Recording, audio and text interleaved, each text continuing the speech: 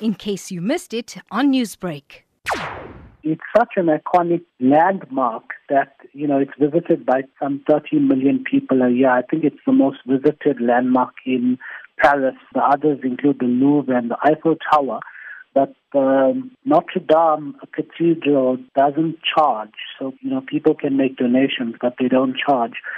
I think it's made famous by Disney as well, but obviously architecturally it's over 800 years old. So according to historians, it took over 200 years to build. So it's not just a landmark for France, but globally it's an architectural icon. Suren, as you've mentioned, notably one of the most popular tourist attractions in Europe itself. How big of a loss is this in terms of tourism? Because you did mention almost 13 million people visiting this site yearly. I think tourists still will visit Paris and France. I think it's a huge loss nevertheless, but I think a country like France, with its huge resources, it's a matter of time for Notre-Dame to be salvaged and a rebuild program to start at some stage. Obviously, there's a process underway with investigations and that sort of thing.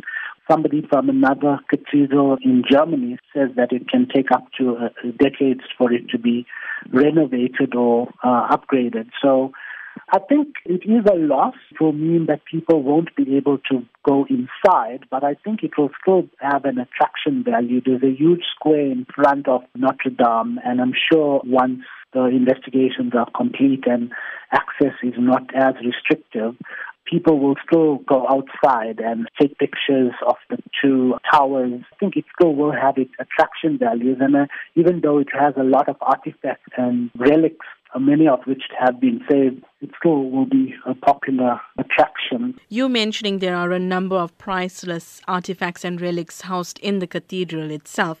What are some of the most notable artifacts at the Notre-Dame Cathedral? Well, the most talked about one is something called the Crown of Thorns, which some believe was placed on the head of Jesus Christ when he was crucified in Notre-Dame.